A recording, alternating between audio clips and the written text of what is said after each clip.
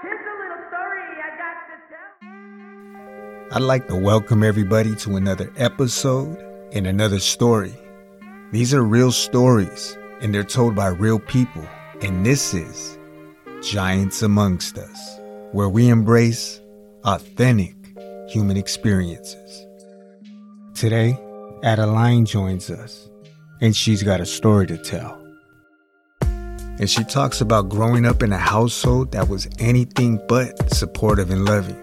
From being apart from a biological mother due to a prison sentence, which gave way to an abusive upbringing under the hands of a stepmother who was controlling and manipulative. She was left to figure it out on her own and alone early on in life, with a lot of misdirected energy and pitfalls along the way. But despite these things, you can listen to her growth and how she dealt with it emotionally, and at last, that desire in her to want to be well and do well. Let's get into it. Ladies and gentlemen, Adeline and her story. Hey now. Today, we are joined by Addie. Addie, thank you so much for taking time out of your day to spend with us and share your story. Appreciate it. How's everything going? Things are going pretty good with me right now. Just chilling, kind of painting as we go. Yeah, all right. It's an everyday thing for you? Yeah, definitely. That's right. The expression is important. So, why don't you tell us a little bit about where you come from and how it was for you growing up? Yeah, of course. My full name is Adeline. I grew up in Dallas, Texas. I spent a couple years in Austin, but I'm back in Dallas now. I was born to my mom, Sarah, my father, Brian, and my mom was actually my dad's student. He was her professor at college, yeah. He was like 36, and she was 21 when she had me. They didn't really have the best marriage. They kind of just got married because my mom was pregnant with me. And my dad's parents are super like, you have to be married to have a kid or a real relationship. So they kind of jumped in, got married then. And they divorced pretty early on in my life. I was like 6 or 7. And then my dad married another student of his, Emma. That was his MO, huh? He has a type, you know. That's right. And she came with my 2 step siblings, Kai and Talia. Kai was my age. Talia was about 4 years older. And life with them at first was pretty chill. There was a bit of a grace period. But their marriage kind of started going downhill when I was in like the 5th grade. My stepmom had a drinking problem, and my dad just kind of, I don't know, pardon my French, he was kind of a pussy. He didn't really stand up to her much, and she was kind of violent. So she was running the show, huh? Yeah.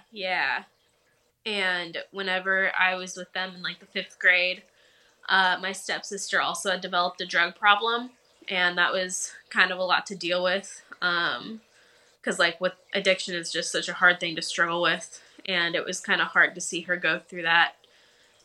Was she older than you? Yeah, 4 years older.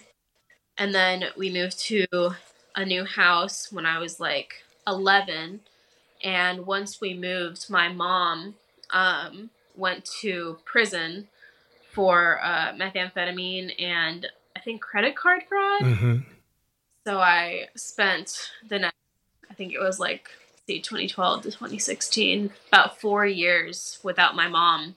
And I was alone with my stepmom and my father and my step-siblings. And during that 4 years, my stepmom's mental health just kept going downwards and downwards. And my therapist has said, if you threw the DSM-5 at her, every page would stick. Like, pretty intense. And I assume she's been labeled as a narcissist by multiple healthcare workers I've been with, and she did have a drinking problem, and she also suffered from a lot of delusions. Like, she was convinced that my mom and my grandmother on my mom's side hacked our phones through the Wi-Fi, She was convinced that everybody was spying on us. So that was like a bit of schizophrenia going on. Yeah, it was a whole bucket of things. During this time, would you still keep in contact with your mother? Like, I mean, even if it was through writing? I tried. Me and my mom would send each other letters, and they were fine with it, except for one time I poured everything that I was upset about and what was happening. I've just spilled all of it to my mom in a letter, and Vented, yeah. and my dad intercepted it and found it, and I got in so much trouble. They made me feel so bad about it, and it's like they were forcing me to be quiet in school. Like, they never let us have friends over. They were trying, my stepmom at least was trying everything to keep our life under wraps. So once they found that letter, they didn't let me speak to my mom anymore. And after that, my stepmom just kept feeding me lies and poison about my mom. And it got to a point where I started going against her as well.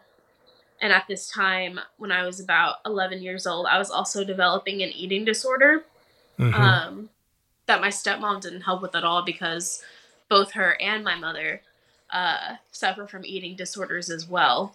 And my stepmom would always be making side comments about my older sister, about her weight and everything. And I lived with my step grandpa, who is also not related to my stepmom, but he acted like a father to her.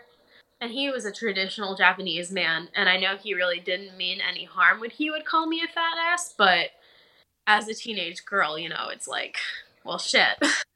Yeah, yeah. You think you had your eating disorder and you were doing that to cope with everything that was going on? That was your Yeah, no, it was one of the few forms of control I did have. And I also self-harmed a lot during that period. And like during my middle school years, so from 11 to 14, 15, my stepmother turned a lot of things against me. I was kind of the black sheep. I was the person who she just pinned everything on me, like everything was my fault. And she grounded me for years. Like, I wasn't allowed to have an iPad. I wasn't allowed to have a phone. I wasn't allowed to watch TV for a bit. I wasn't allowed to read or draw. She took all of that away from you? Yes. Damn. Of course I didn't. With the reading and drawing part, like, nothing can ever take me away from that. And if there's a rule I think is stupid, I'm not going to follow it. Yeah, right. Now, I mean, was she working? Like, how would she keep total control over you? Would she come in your room and check, or she was always around? She was always around, and she would have my older sister. She was putting cameras in the home. Yeah, she would have my older sister spy on me, and she would have my sister, like, look through all my stuff. If I ever said I used to like curse online with my friends. I got in trouble for that. I got in trouble for the friends I had in general, even though they were my only support system. In fact, she had me and my stepbrother move to different schools multiple times because she didn't like the friends I had. Ever. So everything was pinned on you. Yes. At least. Wow. But whenever I was in freshman year of high school, something kind of turned. And I remember the night it happened. Is kind of a weird thing to explain, but she found this website called Tad's Wholesale, and it would let you buy used furniture for dirt cheap. She spent thousands and thousands of dollars of my step-grandpa's savings to get all of these like used pieces of furniture. They literally filled up the house. Like, the entire kitchen was covered in packing peanuts for a long time. And she had this grand idea that she was going to sell all of these things and start her own business. But the furniture, all of it came like pre-prepared. So like we had to build the furniture basically from the scraps. And okay, yeah, piece by piece, you had to put it together yourself. Mm-hmm. She would have me and my stepbrother putting together furniture for hours and hours, and we'd be done at like 5 a.m. Wow. We would get maybe a couple of hours of sleep, sometimes no hours of sleep before she took us to school. And she was also convinced that our laundry machine, like our washing machine, was, Yeah. and she was convinced that like we were going to get really sick if we wore our clothes. So on top of the furniture stuff, she would also take us to laundromats at ungodly hours of the night. No sleep, drop us off at school. Like, I remember one time I just sat down in front of a biology exam and I just started crying. And like, what do you think it was? What do you think it was from? Was it from the drinking, or she had a severe mental disorder? Severe mental disorder, definitely. Damn. And nobody else was around, like any outside family members that would come around the house and say, like, what the hell is going on here? No, she wouldn't let them. Oh, wow. So pretty much had you isolated. Exactly, yeah. And all of her family, her and my step-siblings are from Hawaii.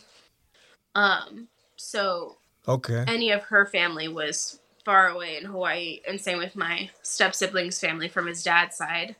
And she didn't let my around his parents, and she didn't let me have any contact with my mom. But yeah, no, I remember distinctly whenever she started to kind of change the focus on me over to my dad was when I was 14. Her and my dad got in like a really big fight because she was having me organize boxes that this furniture came in, and it was really late at night, and my dad came downstairs and told me that the boxes were fine, whatever. She came downstairs and the boxes weren't to her liking, and she got really mad at my dad because she felt like he was going easy on me and just saying things to like appease me and her at the same time. And she got really freaking mad at him, and she took a knife and she cut herself all the way up to her forearms. But yeah, no, she kind of overnight took the focus off of me and started pinning everything onto my dad. And they would get in fights all the time, and me and my stepbrother kind of started taking her side, kind of like a Stockholm Syndrome thing. And she also kind of developed, like, have you heard of Munchausen by proxy? I haven't. What is that? So it's like a sort of mental disorder where you're convinced, or you do it for attention and say that your child has a physical illness that they don't actually have. And sometimes they'll even go to the lengths to like make the child have symptoms of. Okay. Got you. Mm-hmm. Yeah, she developed that sort of thinking when I was about 14. She was convinced that we all had staph infections, that we had Ehlers-Danlos syndrome. It's like a syndrome where you have really stretchy skin. She was just convinced that we had this whole array of illnesses, and she would take us out of school, take us to the doctors, and sometimes she'd be taking us to the ER again at just ungodly hours of the night. And every single time the doctors would send us away, but she was just convinced that we had something and she wouldn't let that go. Me and my brother liked it because we got to skip school all the time. That is out of this world. And your dad, like, he was pretty much taking the back seat. He didn't really have a say so in the matter. Yeah, she was definitely the one calling the shots. He was a professor at UT Dallas, and she got him fired from his job because she would keep him up so late fighting and dealing with the furniture and taking us to the laundromat or the ER, whatever it was. And then he would just show up to work and sleep and have his TAs do all the work. So he got fired pretty quickly. And then he started working at Amazon, and she would like track his phone all the time because she was convinced that he was cheating on her. And like she would let me and my brother in on all of this drama that we shouldn't have been involved with. And by the time I was 14, my stepsister had ran away from home. The second she turned 18, like, she didn't even wait the month that she had to wait to graduate. She was just out of there, and she got married. So yeah, she was long out of the picture, and me and my stepbrother really, really relied on each other for a lot of what was happening. Like support, right? Yeah. Like you had each. If you didn't have anybody else, you had each other. Yeah, exactly. And then when I was about 15, my mom had gotten out of prison and she was fighting to not even just have custody. She just custody of me. She just wanted to Visitation rights. yeah. And my she was trying to take us to court, and to avoid getting served court papers, my stepmom would book hotels to take us to. So she was that desperate to not have me see my mom that she would just like book hotels and take us there. And that was kind of weird. And it really hurt my mom because whenever my mom tried to see me, I would yell at her and I would be very cruel to her. Yeah, that was awful to think about. Mm-hmm. You felt like you were like lashing out on, that was like your, you taking it out on someone, and it was your mother? Exactly. And looking back on it, I feel pretty bad about it. I know it wasn't really my fault, but my mom ended up being one of the best people on the planet. I really love my mom. But she knew what was going on, and she knew that she needed to get me. She knew that she needed to get me out of that house. So she tried for about a year. And during that time, my stepmom was just so desperate to not have me be with my mom that she tried to get me married at 14 or 15. What? Yeah, she tried to get me to get married. Oh, she was all the way out there. Yeah. My God. She definitely was. Now, how can you get someone married at 14? Is it by parental consent? How does that work out? Yeah, she wanted to take me to Missouri because that's where it's legal to get your kid married at youngest of 14. And she was willing to pay a friend of mine that I went to high school with like a couple $1,000s, and he would get his citizenship if he married me. So she was trying to make it a win-win deal. That plan fell through. She was planning on just basically kidnapping me. Because she was trying to move to Washington, and they ended up actually moving to Washington. How long did you, because you said you're 14 at that time, but how long have you been dealing with this type of abuse and craziness? For how many years up until then? Until I was about 8. That's a long stretch. Yeah, it really was. But yeah, no, she tried getting me married, and then she just tried straight up kidnapping me. She got this wild idea to move to Washington because one summer my stepbrother and I spent about 3 summers in Hawaii with this family. Okay, cool. What part? Oahu, or were you on a different island? Kauai. Kauai. Okay, right. I always wanted to visit Kauai. I was on Oahu for a while, but I never got to visit Kauai. Oh, Kauai is beautiful. Definitely check it out at some point. That natural beauty. Mm-hmm. And it was cool living with like the locals too, because my stepbrother's family, his mom is white, but he was half Polynesian, Japanese, and Chinese. And they all knew like the best places to hang out, like only the locals knew. That's all. Yeah, that's always a plus. But yeah, no, one summer, it was the last summer we went there. My stepbrother and I, it was just the two of us with his dad's family.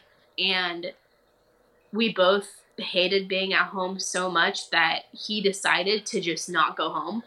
And his family supported it because they hated my dad. And they knew that Emma wasn't exactly the most healthy individual. So I tried to stay too, but Emma, my stepmom, threatened to take away my electronics that I had just gotten back. And she said that she would make my life a living hell. So I was like, okay, I'm going home. So he went AWOL. Yeah. So he stayed there for a couple of months, and finally she went down there to get him. And on their way back, they had to stop in Washington. And they missed their flight in Washington. And I don't know what possessed her to do this, but she rented a car or something. And she drove down a bunch of the Pacific Coast Highway and got a flight back home from California. And she was so enamored by the beauty of the West Coast that she just got this wild idea to move there. And she had this plan to just take me, but before she was able to do that, they had one more court hearing, and the cops actually picked me up from school for this. and they took me to the courthouse, and they had me wait in the judge's office, and I distinctly remember eating his yogurt from the fridge. Um, I don't really feel bad about that. That was yours. And Hungry, huh? yeah, I got out of the room and went to the courtroom, and they were like, okay, you're just going to spend like 1 week with your mom. That's it. See how you like it, and if you don't like it, fine, whatever. She had been out of prison for about a year at this point. So immediately when I got to her place, she gave me a phone, which I had not really had for a long time. I did have one, but it broke, and my parents really didn't want to fix it. But yeah, no, she immediately gave me a phone, and like I remember she packed me a giant like lunchbox. Like she filled that thing to the brim, and I showed up at school, and all of my friends just like surrounded me staring at it, and they were like, oh my god, she gave you food? Because like my stepmom and dad never made sure I had food for lunch. And yeah, she... So you were going to school on an empty stomach. They never really made sure, like, to look out for you to make sure you had anything to eat when you went to school? Right. That's cold-blooded. I actually had food, and she took us to... It just happened to be the week before spring break, but like she took us to, me and my friends, to Six Flags. Like she made home-cooked meals every day, and she... Oh, that was a beautiful time then. Yeah. She took me... Big contrast. Yes, very much so. She took me to my therapist at that time. And before this, my stepmom had always rehearsed what to say to my therapist before I got there, so I wouldn't be incriminating her at all. But this time, my mom took me, and I didn't have anybody to scare me into saying, you know, what they wanted. So I told my therapist everything. And she was just shocked, like, and angry at my dad specifically because my dad was the one who had engaged with her the most. Like, he was my biological father, and she was really upset with him. And I also told the court-ordered reunification therapist that they had assigned for me and my mom. I told her everything, and she didn't believe me because my stepmom was just so good at being a chameleon. Like, she could get along with anybody, and they would never know. And that was pretty rough. She knew how to play the game, put on her face and play that role to make people, believe whatever it is she wants them to believe at that time. Exactly. So this was in 2016. And after that week, I said I wanted to live with my mom, and it was over. Like, all it took was a single week to just end all of it. And my stepmom and my dad and my step-siblings ended up moving to Washington. And my dad actually divorced her in 2019. And my dad and I actually lived together for a couple of years after the pandemic started. After he spent a couple years in Washington. And it was really hard dealing with it because I felt like he had abandoned me for my stepmom. And I don't know, it was difficult. It was also weird seeing him for the first time in like 3 years on graduation day. And when we hung out, he just like brought out a bunch of pot, like weed, and it was really weird. Like my yeah. Was he before you had hooked up with him then? Were you guys still like talking on and off on the phone or anything like that? No. Oh, so it was a cold silence, and then 3 years later you actually like see him face to face again, live and in the flesh. Yep. Wow. Yeah. And he had a bag of weed with him. Yeah. It was weird too, because like I had never known my dad as a pot smoker. He had been sober my entire life. So that was kind of funny. Definitely weird though. After all of, I guess he probably had some unwinding to do. Very much so. Yeah. And he's still unwinding, honestly. I think after years and years of being married to someone like that, it causes a lot of trauma. You might I'm curious. I mean, you can answer if you want to, or if you feel comfortable with doing so. But I wonder if you ever brought it to his attention, like, why did you allow a lot of this to happen? Yeah, I have brought that up with him, and he doesn't really have a good answer. besides the fact that he was weak and he was trying to make it work with her. And I don't know, so that was 2016. I met my current ex-boyfriend in November of 2016. My relationship with him, it wasn't violent, but it was definitely mentally abusive. I dated that guy for 2 years, and it gave me a lot of perspective on, why my dad stayed, and seeing my mom's relationship with her ex, why she stayed. I mean, sometimes you just think it's to go. Yeah. But yeah, no, I'm glad I didn't end up going to Washington with them. I mean, my dad told me it just got worse from there. She whipped him with a phone charger so hard that he almost got blinded. Oh, so it would get physical with them as well. It wasn't just a mental warfare. Yeah, no, it got physical. How about would she also hit you, or it was the same thing? It was like mental abuse, emotional abuse, neglect, manipulation, all of that? Thank God. But I mean, but that was enough. Like what it sounds like, and I mean, I'm sure that's just the tip of the iceberg. But damn, you had to go through the ringer. Yeah.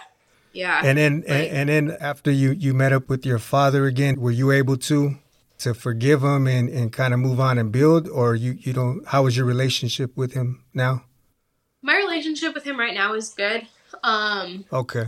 He pitches in a lot monetarily, although I feel like mentally he's kind of checked out a lot. My mom, my biological mom, she has put a lot of work into our relationship emotionally, and it's done wonders for us. But with my dad, I just don't know if he's capable of doing that kind of emotional work. He's heavily medicated. He smokes a lot of pot. He's probably got his own skeletons to work out himself. Yeah, exactly. And he's to live and learn and move on super easily. My mom more so is reflective, and she wants to work to make things right. So we've been really focused on building our relationship over the last couple of years, and it's paid off a ton. So your mother came around, and you said you were in an unhealthy relationship for quite some time, and did you make the decision to break those ties, or how did that work out? Or how did it end? How were you able to kind of get out of that web? Or I met my ex about 7 or 8 months after I moved to my mom's, and we hit it off pretty instantly. We started being boyfriend and girlfriend just a couple of days after we had met, and it was definitely the strongest connection I had really had with someone ever. And we spent 2 years together. And so I met him November of 2016. Then in May of 2019, he went to prom with me, and he met a good friend of mine there, and they started hitting it off, and it kind of freaked me out at first. It really bothered me, and he was like, no, there's nothing to worry about, yada, yada, yada, whatever. But then came a phone call between the two of them where basically she told him everything I've really lied to him about, and it wasn't really anything intense. It was like, oh, I watched Game of Thrones finale before I saw it with him, and there is the worst two was I got drunk at a party I told him I didn't get drunk at, and the other one was that I sold feet pics. Okay, well, I mean, yeah, it's not the end of the world type of stuff. Right, but he called me, and he was just furious with me, threatening to break up with me, all this shit, and she had just told him everything that I told her in confidence. We ended up making up, but then he started telling me, hey, we need an open relationship, or I'm going to break up with you before college. And I stupidly said, okay. And he was like, no, but we only can have an open relationship with this girl and her boyfriend, the friend of mine. And it bothered me, but I, was really attached to him, so I said, okay. And the whole summer of 2019 just consisted of us fighting, dealing with jealousy. He took her in because she was being abused by her ex-boyfriend now. And, she stayed with him for a while, and it was just a whole mess until I said, hey, I'm not comfortable with this anymore. We gotta stop. And he was like, okay, but it didn't stop him. She messaged me a couple months later with screenshots of everything, and I pretty much broke up with him right then and there. But yeah, no, he was just very mentally abusive, and I guess I kind of have made up with him a little bit, but there's no way I'm ever going to be with him as a friend or as a partner again. Okay, it's probably for the better. Yeah, yeah. Listening and hearing some of what you had to go through, what was I know you said you had an eating problem and you had that was something that you felt like you had control over, and it was a coping mechanism, but was there anything else that kind of helped you? I know you paint. That's like that's your baby right there, pretty much, right? Yeah, absolutely. I've always turned to art as a coping mechanism. And my friends I've always had amazing groups of friends, honestly. And like, so you always been to art, even at a young age? Like, I'm talking 5, 6, 7 years old, or? Absolutely. Yeah, it runs in my dad's side of the family, definitely. It's in the blood. Yeah. But yeah, no, whenever I was 11, I started I started anorexic, and it kind of transferred to bulimic. But thankfully, I have not relapsed since 2019.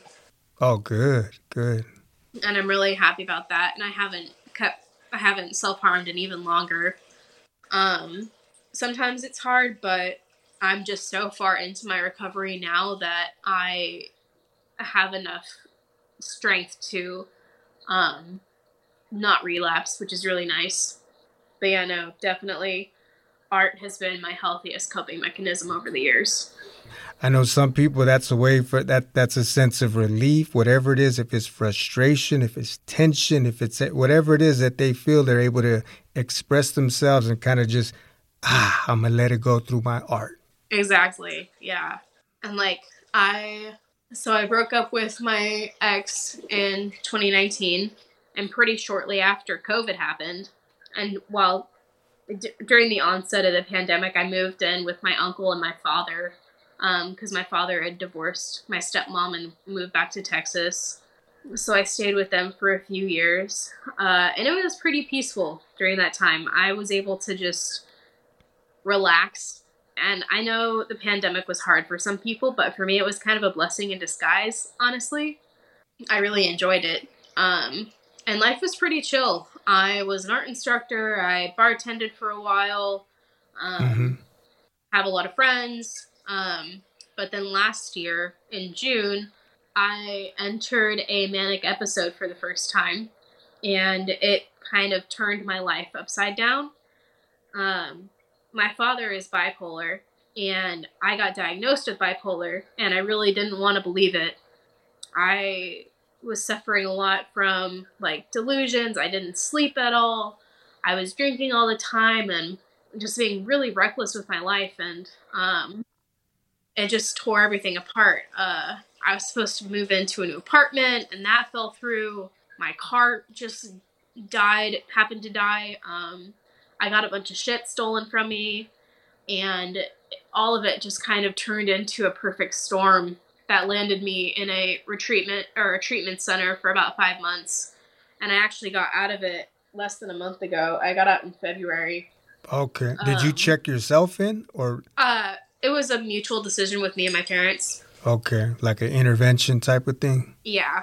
So I've been getting treatment for it for the last 5 months, and I'm on medication for it, and I'm stable, but it was definitely a really scary time, not just for me, but for everybody around me, because they saw me be such a completely different person out of nowhere. I was angry, I was mean, I thought that there was nothing wrong with me, and it was everybody else that was in the wrong, and it was. How long did that last? How long did that go on for? About 3 months. Okay, and you were like a loose cannon. You were out of control. Mm-hmm.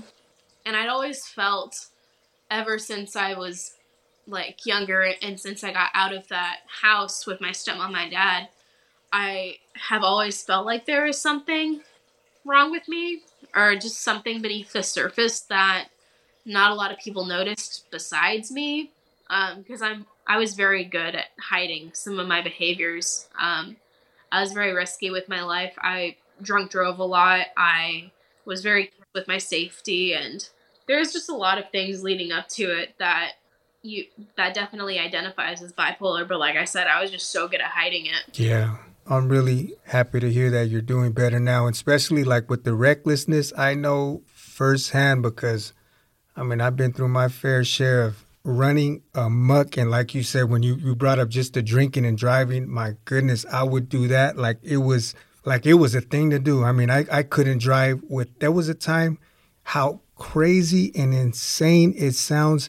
There was a time that I couldn't drive without drinking or smoking weed. It was, I mean, it's thank goodness that nobody was ever hurt. That you can always put an innocent bystander in the middle of your recklessness, and yeah, it can be a sad story. Yeah, absolutely. I made a pinky promise with my mom that I would never drunk drive again, and I haven't. But right on, yeah. I don't know. It's just something about my mom. Like, I can't lie to her. Has it been hard for you to? I don't know how it is with your drinking. Where, like, for instance, is it hard for you to keep it under control? Or you feel like that's not really an issue anymore? I'm not sure, honestly. I've been sober for almost 6 months now. All right. Part of my agreement with my mother, since I'm living with her now, is that I have to be sober. I do plan on drinking and smoking in the future, but right now I just think I need to really take time to work on my mental health before I even think about returning to that. Do they smoke weed in Germany? I mean, they do, but it's not like it is in the States, especially like in California, Washington, places where it's legal. But yeah, it's not really something that they do. Of course, you know, they're doing everything in the streets and thing, but it's not something that's done out in the open. I mean, it's not like, say, when I go back home to visit family in California, if I go to Venice Beach or wherever I'm at, and you can just smell it in the air when you're walking around. It's not like that over here. But over here, what they do, it's like Vegas. You can drink out in the open a beer, and it's not a problem. Like when you're in the train, when you're at the bus station, when you're right. At the bus stop, wherever it is, you're at the park, people just have beers, you're walking around, and you can crack open a beer and drink it. That's not an issue. Yeah, it is not like that in Texas. Yeah, it's not. The only place I know it in the U.S. is probably like New Orleans and Las Vegas. Mm-hmm. Yeah. But over here, it's the normal. Like you can drink, I mean, yeah, what is it? 16, I think, 16 or 18.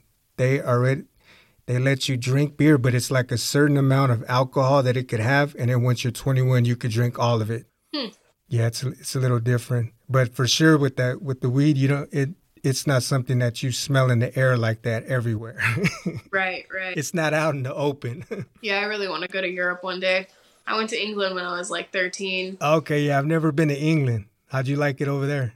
It was nice. I went on a school trip, and you guys had a school trip and went to England? It was like a choir thing. That's a real school trip. Not like we're going to the park today. We're gonna go to Disneyland, like right down the street. But to actually go to another country, that's cool. Yeah, my grandma paid for it, and it was really nice of her to do. And it kind of sucks because all I really have is memories from there. My stepmom destroyed my SD card from the camera I used, and my goodness, just hid everything else. And all I had were a couple of necklaces, and both of them fell off, and I never was able to find them again. So, like, I've been to England, but I have nothing to show for it besides a couple of tea bag wrappers. Wow, whatever's still living inside of your mind and your heart, as far as memories, but it's like anything to hold or photos that doesn't exist. Wow. So you said that your father and your stepmother divorced. Is she completely out of the picture now? Yeah. She did text me a while ago before I went to the treatment center, but I didn't have like the words to reply to her. And I went into the center the next day, and I didn't have my phone until late January of this year. So late September to early January, I just had no phone at all.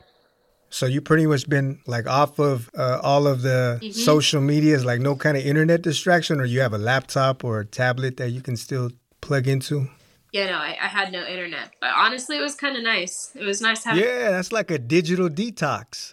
Yeah, absolutely. And I think we all need that.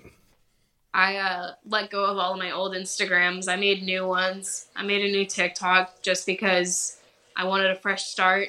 And when I was manic, this is apparently a common phenomenon, but I just totally embarrassed myself online. Like, oh my gosh, the kinds of posts I was making, like, I was so obviously off my rocker. It's so hard to deal with the shame from that, but it's over and I'm starting again, and I'm just glad Turning over a new leaf. yeah. So how has it been with your recovery? Are you doing treatment, or it's pretty much you're doing things on your own, just a day at a time? How has that been? I have my therapist. I've had her since 2017, so we have a pretty good relationship. Okay, the same therapist the whole time. Mm-hmm. And I have a psychiatrist. It's been, You see them weekly? yeah. Okay. Psychiatrist kind of bi-weekly, but yeah, no, it's been a journey. It kind of sucks because, living with my mom and her whole, like, her thing is I need to be on medication and I need to be sober. It's kind of rough seeing all of my friends go out and, have fun on social media, and I'm kind of build my life back up. And I know that one day I'll be able to have that kind of fun again. But right now I need to live a quiet kind of life for the moment. So it's been a little rough. I get some serious FOMO, but Yeah, I could imagine. I'm just glad I'm getting to work on my relationship with my family. My little sister, half sister, she is 14, and my little brother Okay, is 3.5. yeah.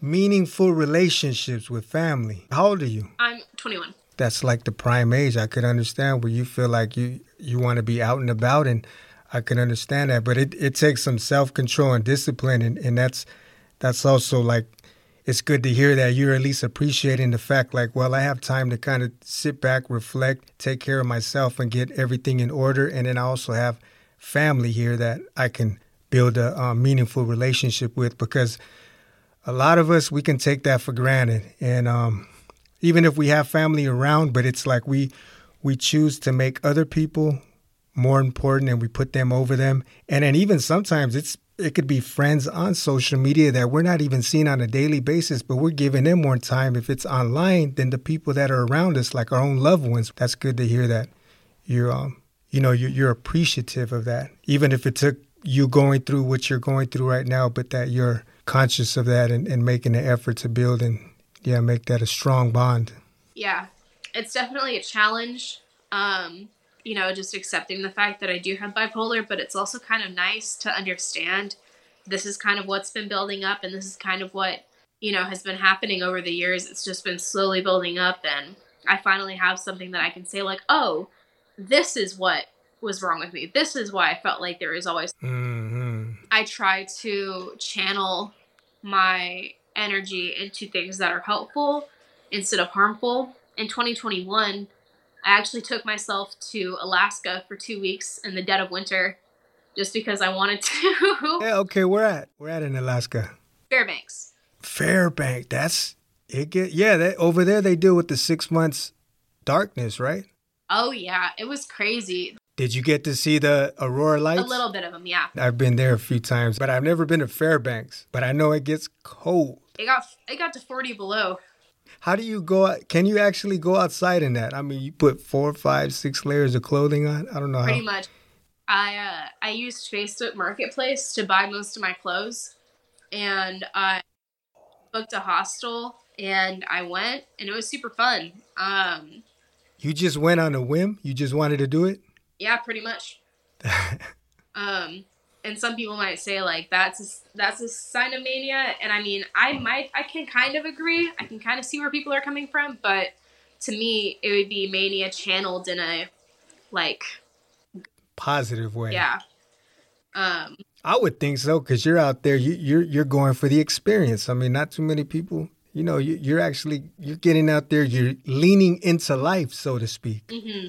Yeah, I do have a dream of living in a van for a while. I really want to do that, and I really do want to hike. Have you heard of the Pacific Crest Trail? I have. Yep. Hmm. Yeah, I really want to try and hike that before I'm 30. So you got a couple Um, already some things on the bucket list. I actually had a coworker who hiked the whole thing last year, and it took her 7 months, and I would just like ask so many questions about it, and it was she had beaten breast cancer, and she started a GoFundMe and raised a couple $1,000s for all the supplies and everything, and she beat the trail, and she would get emotional talking about it too. One time she teared up because she just missed the trail so much, and I would really like to experience. That's what you have on your radar. You have that on your scope. Yep. That's right. Yeah, I think you can. Why not? Right? But as far as the treatment, and also you said that the art painting, that's always been something that you can fall back on, and that's been, if it's not just a coping mechanism, but it's a way you can express yourself. You can, yeah, it's a form of expression. I'm sure. It really is. And like, And you're doing everything, like the charcoal, the acrylic, the oil. I mean, probably water paint also. yeah, I like to experiment with everything, but I think my favorite medium is oil paint. Um, I'm still kind of like learning how to work with it and things like that, but I just love the way they blend, and I love the detail you can get out of them. I was looking at a couple of them before we started talking. One of them was that I want to say it was was it an oil painting or acrylic? I have it on my phone. I could pull it up, but it was a nude body that's leaning back, and it almost looks like the head is branching off into the tree of life, and it's real colorful. That really stuck out. But you do have a lot of cool stuff, and even that one where it was a self portrait of you in your old room or your old house. The one with like the swirl for a face. Yeah, right. That one exactly. Yeah, that's a portrait of me at the house I lived in with my stepmother and my father. So that was you pretty much putting on canvas, like how your emotions or what you were going through at Yes, exactly. at that time of your life. Yeah, I appreciate that. It really means a lot when people like my work. No, yeah, no doubt. And I mean, it kind of sucked. Before I had to go to the treatment center, I was making good money off of my art.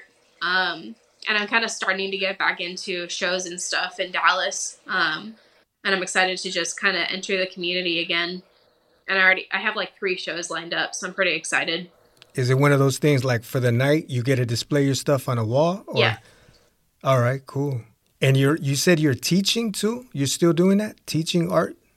Yeah, I applied to a couple of them up in Dallas. I'm still waiting on them to get back with me, but I did an interview and everything.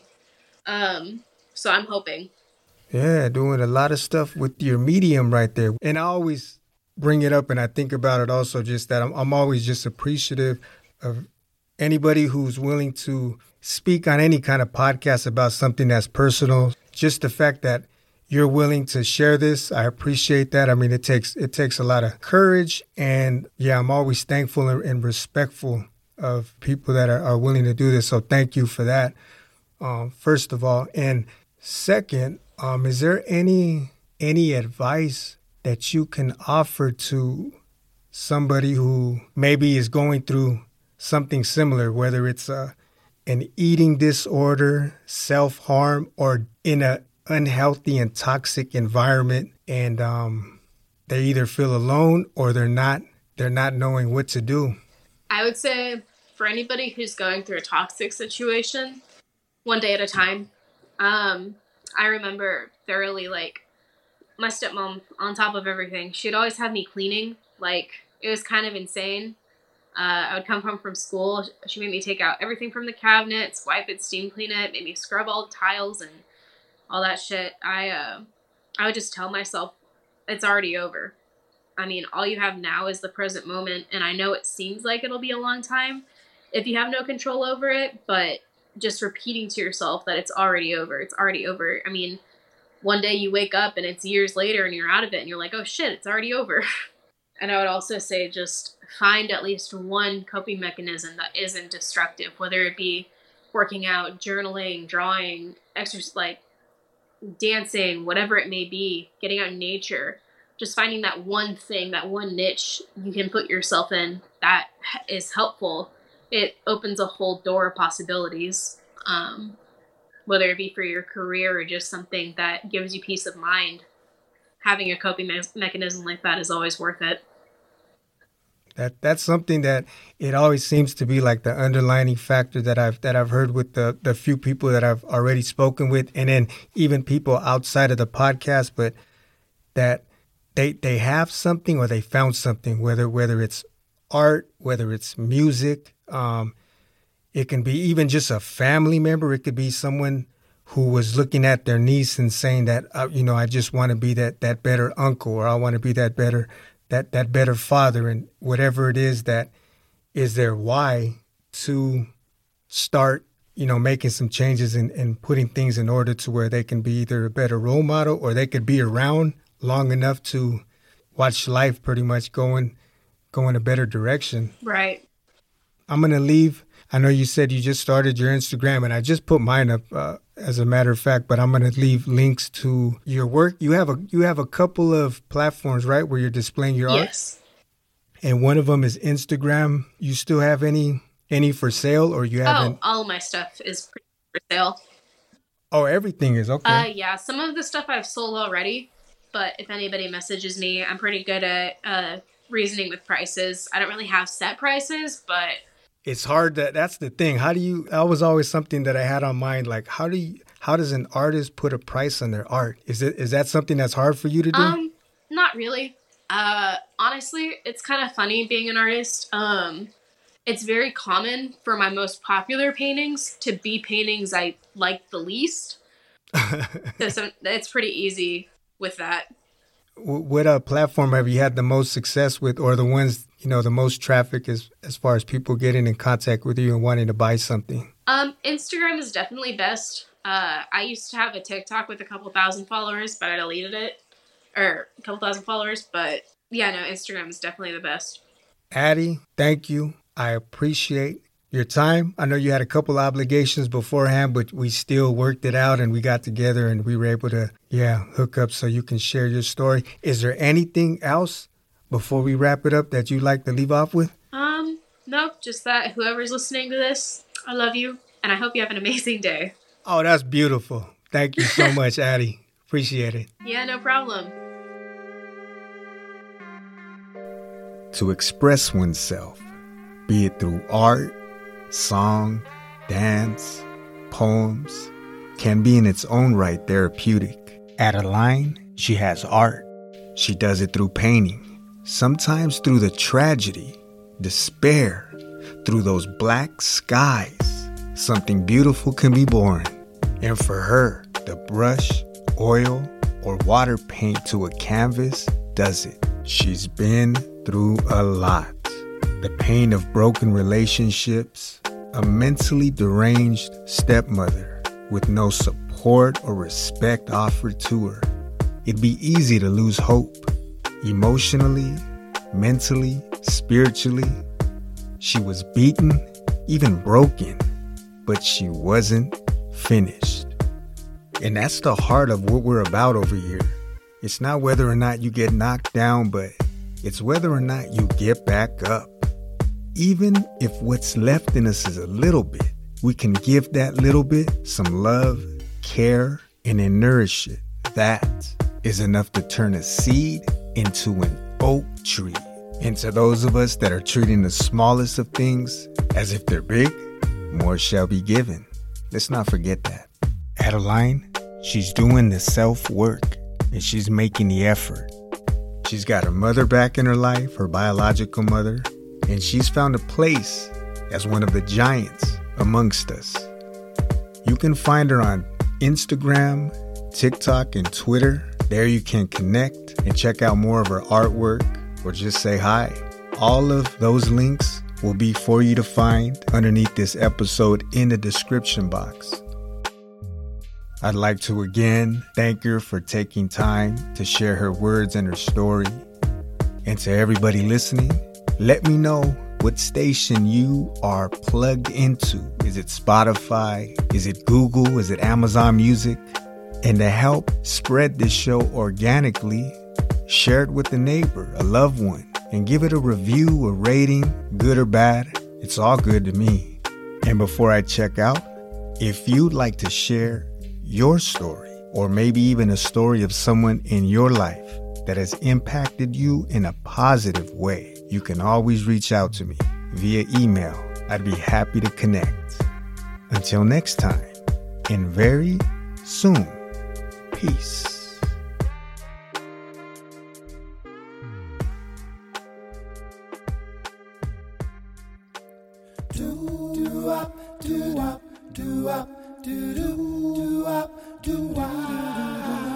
Looking for a sign to know I'm on the right road. Ain't seen no sign,